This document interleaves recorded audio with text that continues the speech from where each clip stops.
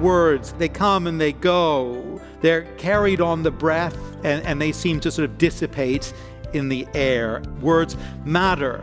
Words count. True faith and true wisdom, true humility will be demonstrated by care and control in what we say. Welcome to Encounter the Truth with Jonathan Griffiths. I'm Steve Hiller. Glad you're with us as we continue our way through the book of James. Our series is called Doers of the Word. And Jonathan, as we camp out for a little bit in James chapter 4, he again has us coming back to the words, back to our tongue, back to what we say. It seems as if this is something that James keeps just wanting us to understand. He keeps bringing it back over and over again. He certainly does. And I think he recognizes that this is a major area of temptation, of weakness, even of sin among those who profess faith in Christ. So he really wants to encourage us and exhort us to be careful in what we say, and in particular, what we say about one another and to one another. And as we reflect upon this, I think we will find that this is often an area of real weakness in Christian community. We can be doing all kinds of good and useful things, but in the background there can be unkindness of speech to one another and about one another, and it just ought not to be so. And James is going to challenge us, and he's going to help us in this area. All right, so let's look at what he says. Open your Bible to James chapter 4. We're looking at verses 11 to 17. Our message is called Speaking in Humility and Faith. Here is Jonathan. When we last left James in chapter 4, a little bit earlier in chapter 4, he was warning us against a worldly attitude, you may remember, that seeks to promote self above all, a worldliness that is willing to fight others and even trample others to get one's own way. And he urged us to learn humility before the Lord. That was the final call of the previous passage there in verse 10 of chapter 4. Humble yourselves before the Lord, and he will exalt you. James now turns to apply those principles to an area of our lives that he knows is important. He's spoken of it quite a lot before, an area that we can't really ignore or avoid, but an area where we might prefer not actually to be challenged because it's pretty tough to control this area of our lives, and that is the area of our speech. James wants to teach us how to speak, how to use our tongue in a way that is thoroughly unworldly, in a way that is thoroughly consistent with our faith, in a way that is thoroughly humble. Now, right away, James moves into the territory of speech, and as he considers that and encourages us to consider our speech, we know that a challenge is coming our way. We know that this will likely cause us a little bit of discomfort. It will likely challenge our patterns of behavior. It will likely call us to repentance. I think we very easily take matters of speech lightly when it comes to our own personal discipleship. I don't know if you're like that, but I think I am. When we come to think about our own godliness, words, they come and they go. They're carried on the breath, and they seem to sort of dissipate in the air. And unless we happen to be near a microphone, as I find myself near a microphone from time to time, our words often leave no trace and no records. We tend to imagine, I think, that other areas of godliness matter a little bit more, areas of godliness that are a bit more visible or leave more permanent marks. But the Bible would tell us, and James would impress upon us, words matter. Words count. True faith and true wisdom, true humility will be demonstrated by care and control in what we say. And here in these verses, James would teach us humility in our speech in two areas in particular: our words about one another and our words about the future. Those are the two areas of focus. He calls us first to speak humbly about one another. Verse 11, do not speak evil against one another, brothers. Just a small handful of words there in our English translation. I think that's 8 words. Do not speak evil against one another, brothers. Just a few words. But I believe if we really understood and heeded and lived out those few words in a consistent way, what a different people we would be. what a different church we would be. I mean, can you just imagine it if we were consistent in this? Now, James is in no way naive about the reality on the ground with this kind of thing. He was in a church, part of a church, connected to a church that had some quarrels, a church where people were evidently not speaking carefully, not speaking humbly, not speaking kindly or well of one another. Remember the question that he raised at the start of the chapter, there at the beginning of chapter 4, what causes quarrels and what causes fights among you? He asks that question because there were obviously quarrels and fights among the people of God. Back in chapter 3, where James taught on the dangerous power of the tongue, he spoke of its poisonous potential. Verse 9, with it we bless our Lord and Father, and with it we curse people who are made in the likeness of God. You see, James, he's seen this happen, even in the context of Christian community, even in the context of the church. And the truth is, of course, so have we seen it. If we've been part of Christian community for any length of time, if we've been believers any length of time, we've seen it. And it's so easy, isn't it? So easy to speak evil of one another and to do so unthinkingly, even to do so actually under a guise of supposed godliness. We're rather good at it. You know, a coffee between friends from church, you know, it turns to the subject of some other people, some other believers, some other brother or sister in Christ, and the question is raised perhaps sort of in a whisper, rather gently, rather carefully. Did you hear of the situation with so-and-so? How very difficult that's happened in their family. With the kids. Oh, yes, I'm praying for them. Oh, me too. Of course, you know, you could sort of see it coming, couldn't you? The trouble. I mean, the lifestyle. You know, the priorities. You saw it, I saw it. We both did. Of course we did. No, I mean, it wasn't wise. I mean, I don't want to say it was her fault. You know, I don't want to blame him exactly, but they need to take some responsibility, don't they? Oh, yes. Honestly, it wasn't God. No, it wasn't wise. No, they've been their own worst enemy, actually, that's for sure. And on it goes, right? And down it descends. And a conversation that begins under a guise of prayerful concern lands in a place of gossiping malevolence. Do not speak evil against one another, brothers, says James.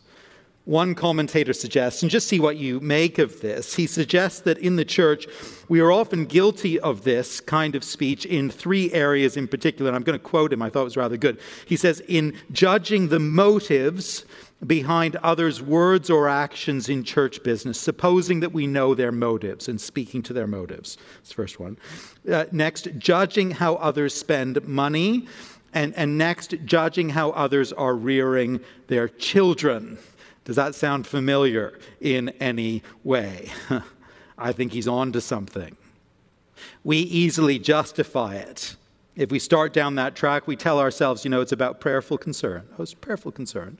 Or it's a demonstration really of our discernment and our wisdom and spiritual maturity. That, you know, we can see things in the lives of others that they're just blind to, and we turn barbed comments into a kind of virtue somehow.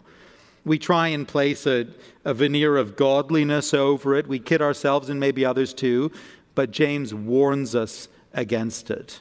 And now he tells us why it's a problem, why it's sin, why it's so wrong. Middle of verse 11, the one who speaks against a brother or judges his brother speaks evil against the law and judges the law.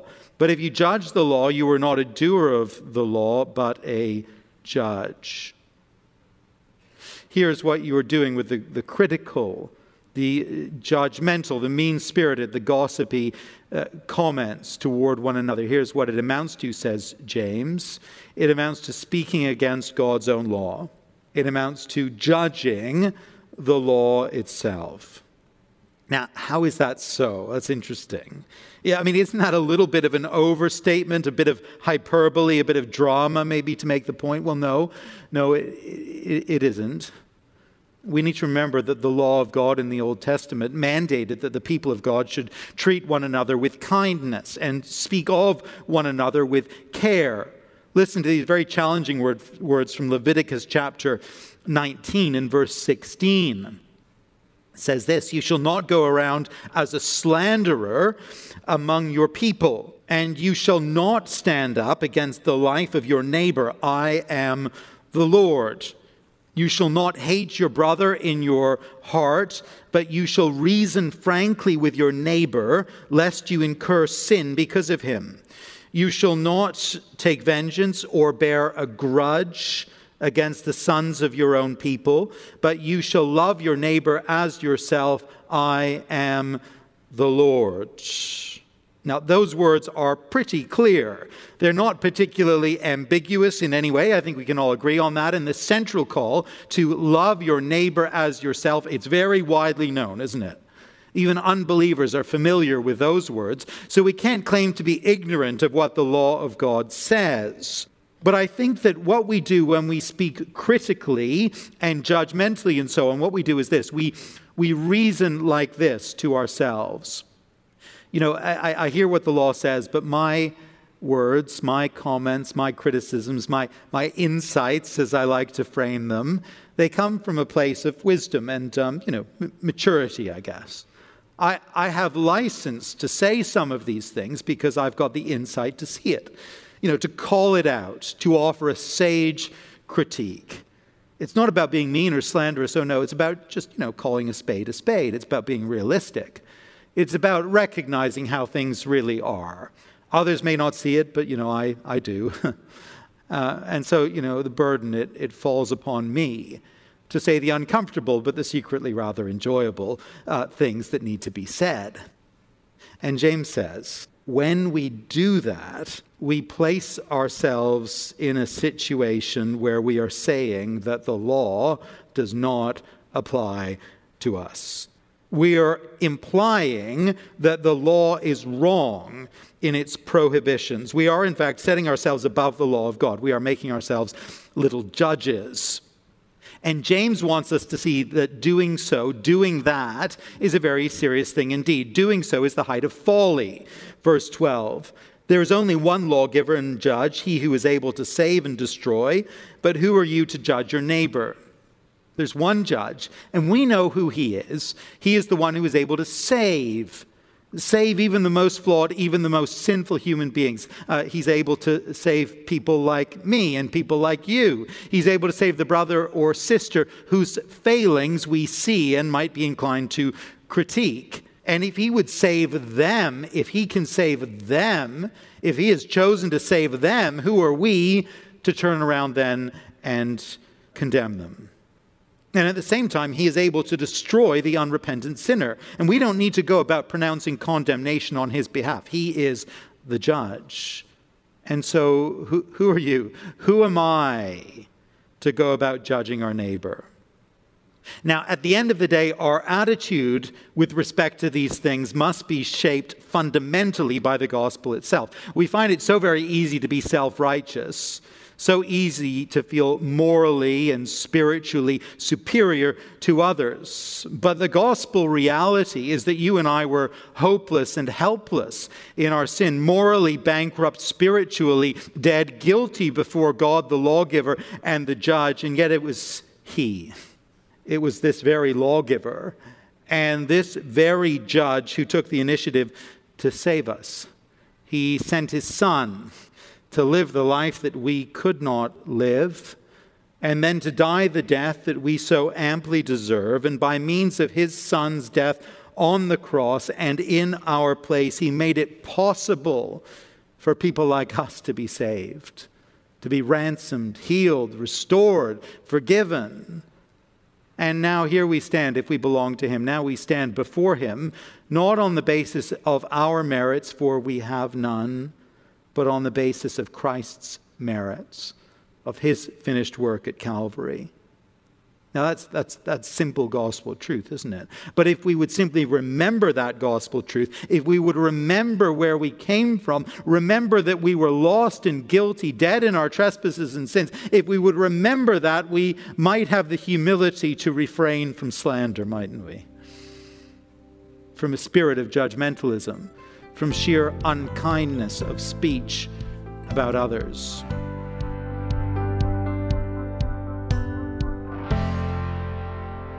Jonathan Griffiths here on Encounter the Truth with part of a message called Speaking in Humility and Faith.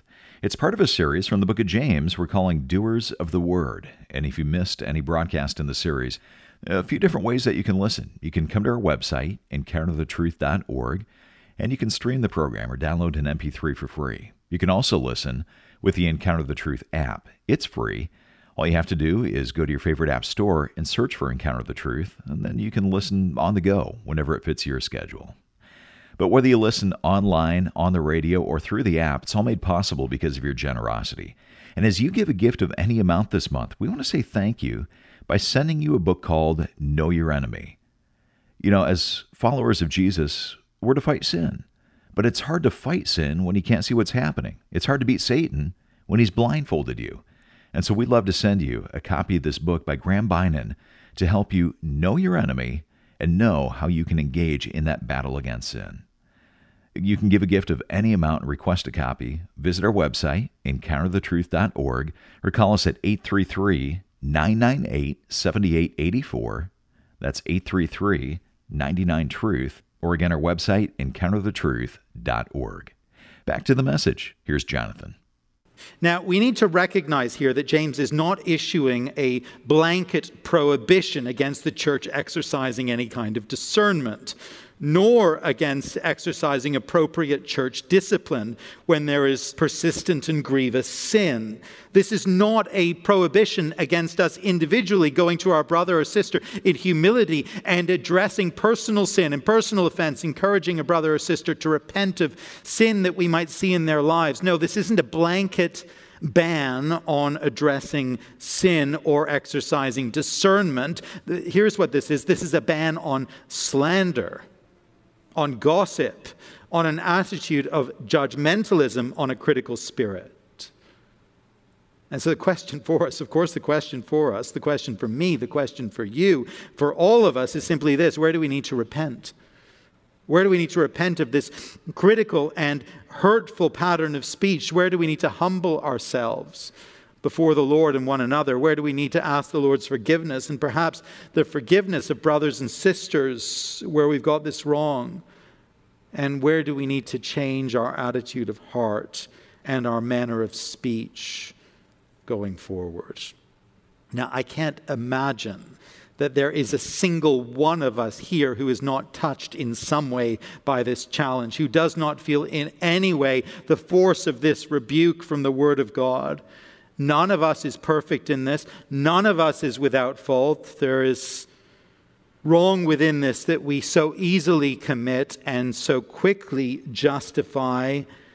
And, as we think on these things and talk about these things, I am quite sure that some will know immediately, and some here will be feeling quite deeply, that there's been what can only be described as a pattern of sin here. You see it in your own life. You know it. You know it. And you know that actually you've got to go away today, and you've got to make some things right. You've got to seek the forgiveness of a brother or sister, perhaps. You've got to make things right with the Lord. Come humbly before Him in repentance. You've got to seek the help of His Spirit to change. And if that's you, let me say, don't let the moment pass. If the Spirit is touching your heart, don't let the challenge drift away into the fog of forgetfulness as it so easily can. This is a serious matter, James tells us. Ultimately, it's a matter of submitting ourselves to the Word of God and recognizing rightly that God is the judge.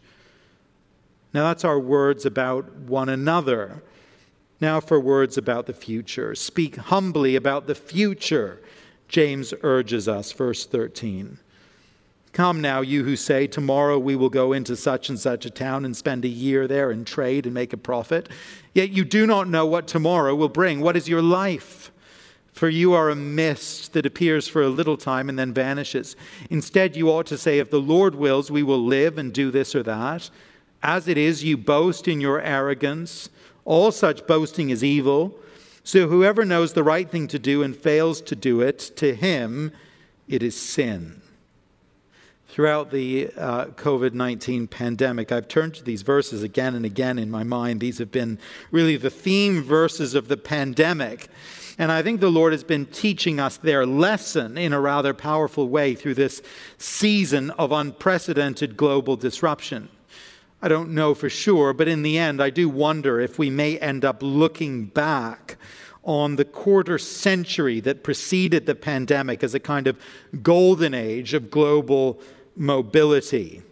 2 world wars in the first half of the 20th century had strengthened the resolve of nations to pursue peace and openness. The United Nations had been formed in 1945 to coalesce and give shape to that resolve. The fall of the Berlin Wall in 1989 seemed to indicate that the final divide between the West and the communist world had come down. And since that time, we saw the movement of people between nations and continents and cultures increase exponentially, spurred on by pretty cheap air travel. And then COVID came.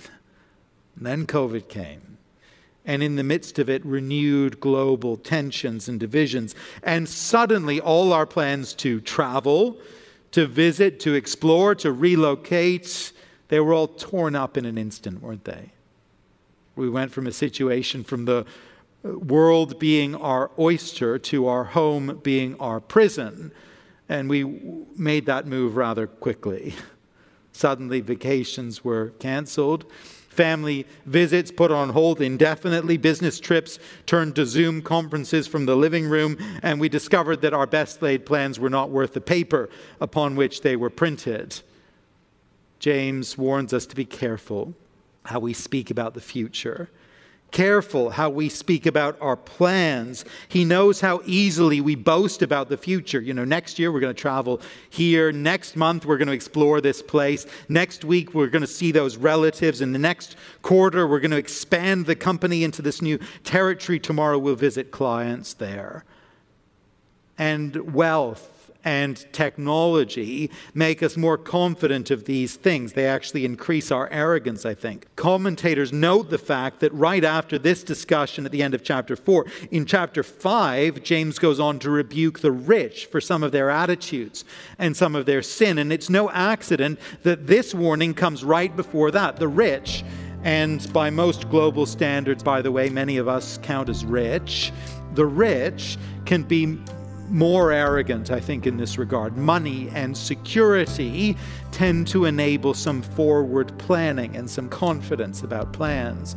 But here is the bottom line reality that James highlights for us. Verse 14, you do not know what tomorrow will bring.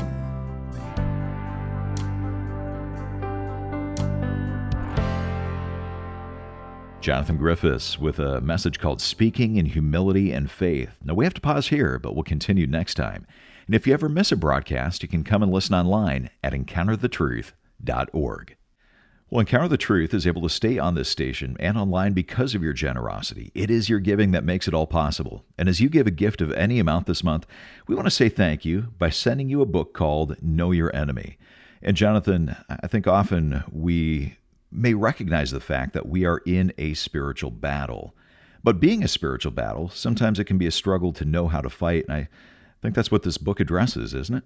Well, that's exactly right. The aim of this book is to help us to have an understanding of the nature of the battle and the nature of our enemy so that we can fight the battle effectively in the Lord's strength. This isn't something I think that we give a lot of thought to, perhaps, naturally. Maybe we don't hear a whole lot of teaching on this, but it's such an important topic because the Bible's so clear that there is an enemy of the Lord's who is an enemy of his people. And if we belong to the Lord Jesus, in a sense, we've got a target on our back. Mercifully and wonderfully, the Lord Jesus is more powerful than the enemy who seeks to undermine his work. But we need to have an understanding of what's going on so that we can flee to Christ, so that we can find help from his word and the strength of his spirit, that we might resist the devil and then find that he will flee from us, which is the promise of God's word for us. But I think this book will be a tremendous help and a tremendous encouragement within that fight. Well, we want to send you a copy of this book as our way of saying thanks for your support this month. You can give online at encounterthetruth.org or call us at 833-99-TRUTH. Again, the website, encounterthetruth.org, and our phone number is 833-998-7884. Thanks for listening today, and I hope you'll join us next time.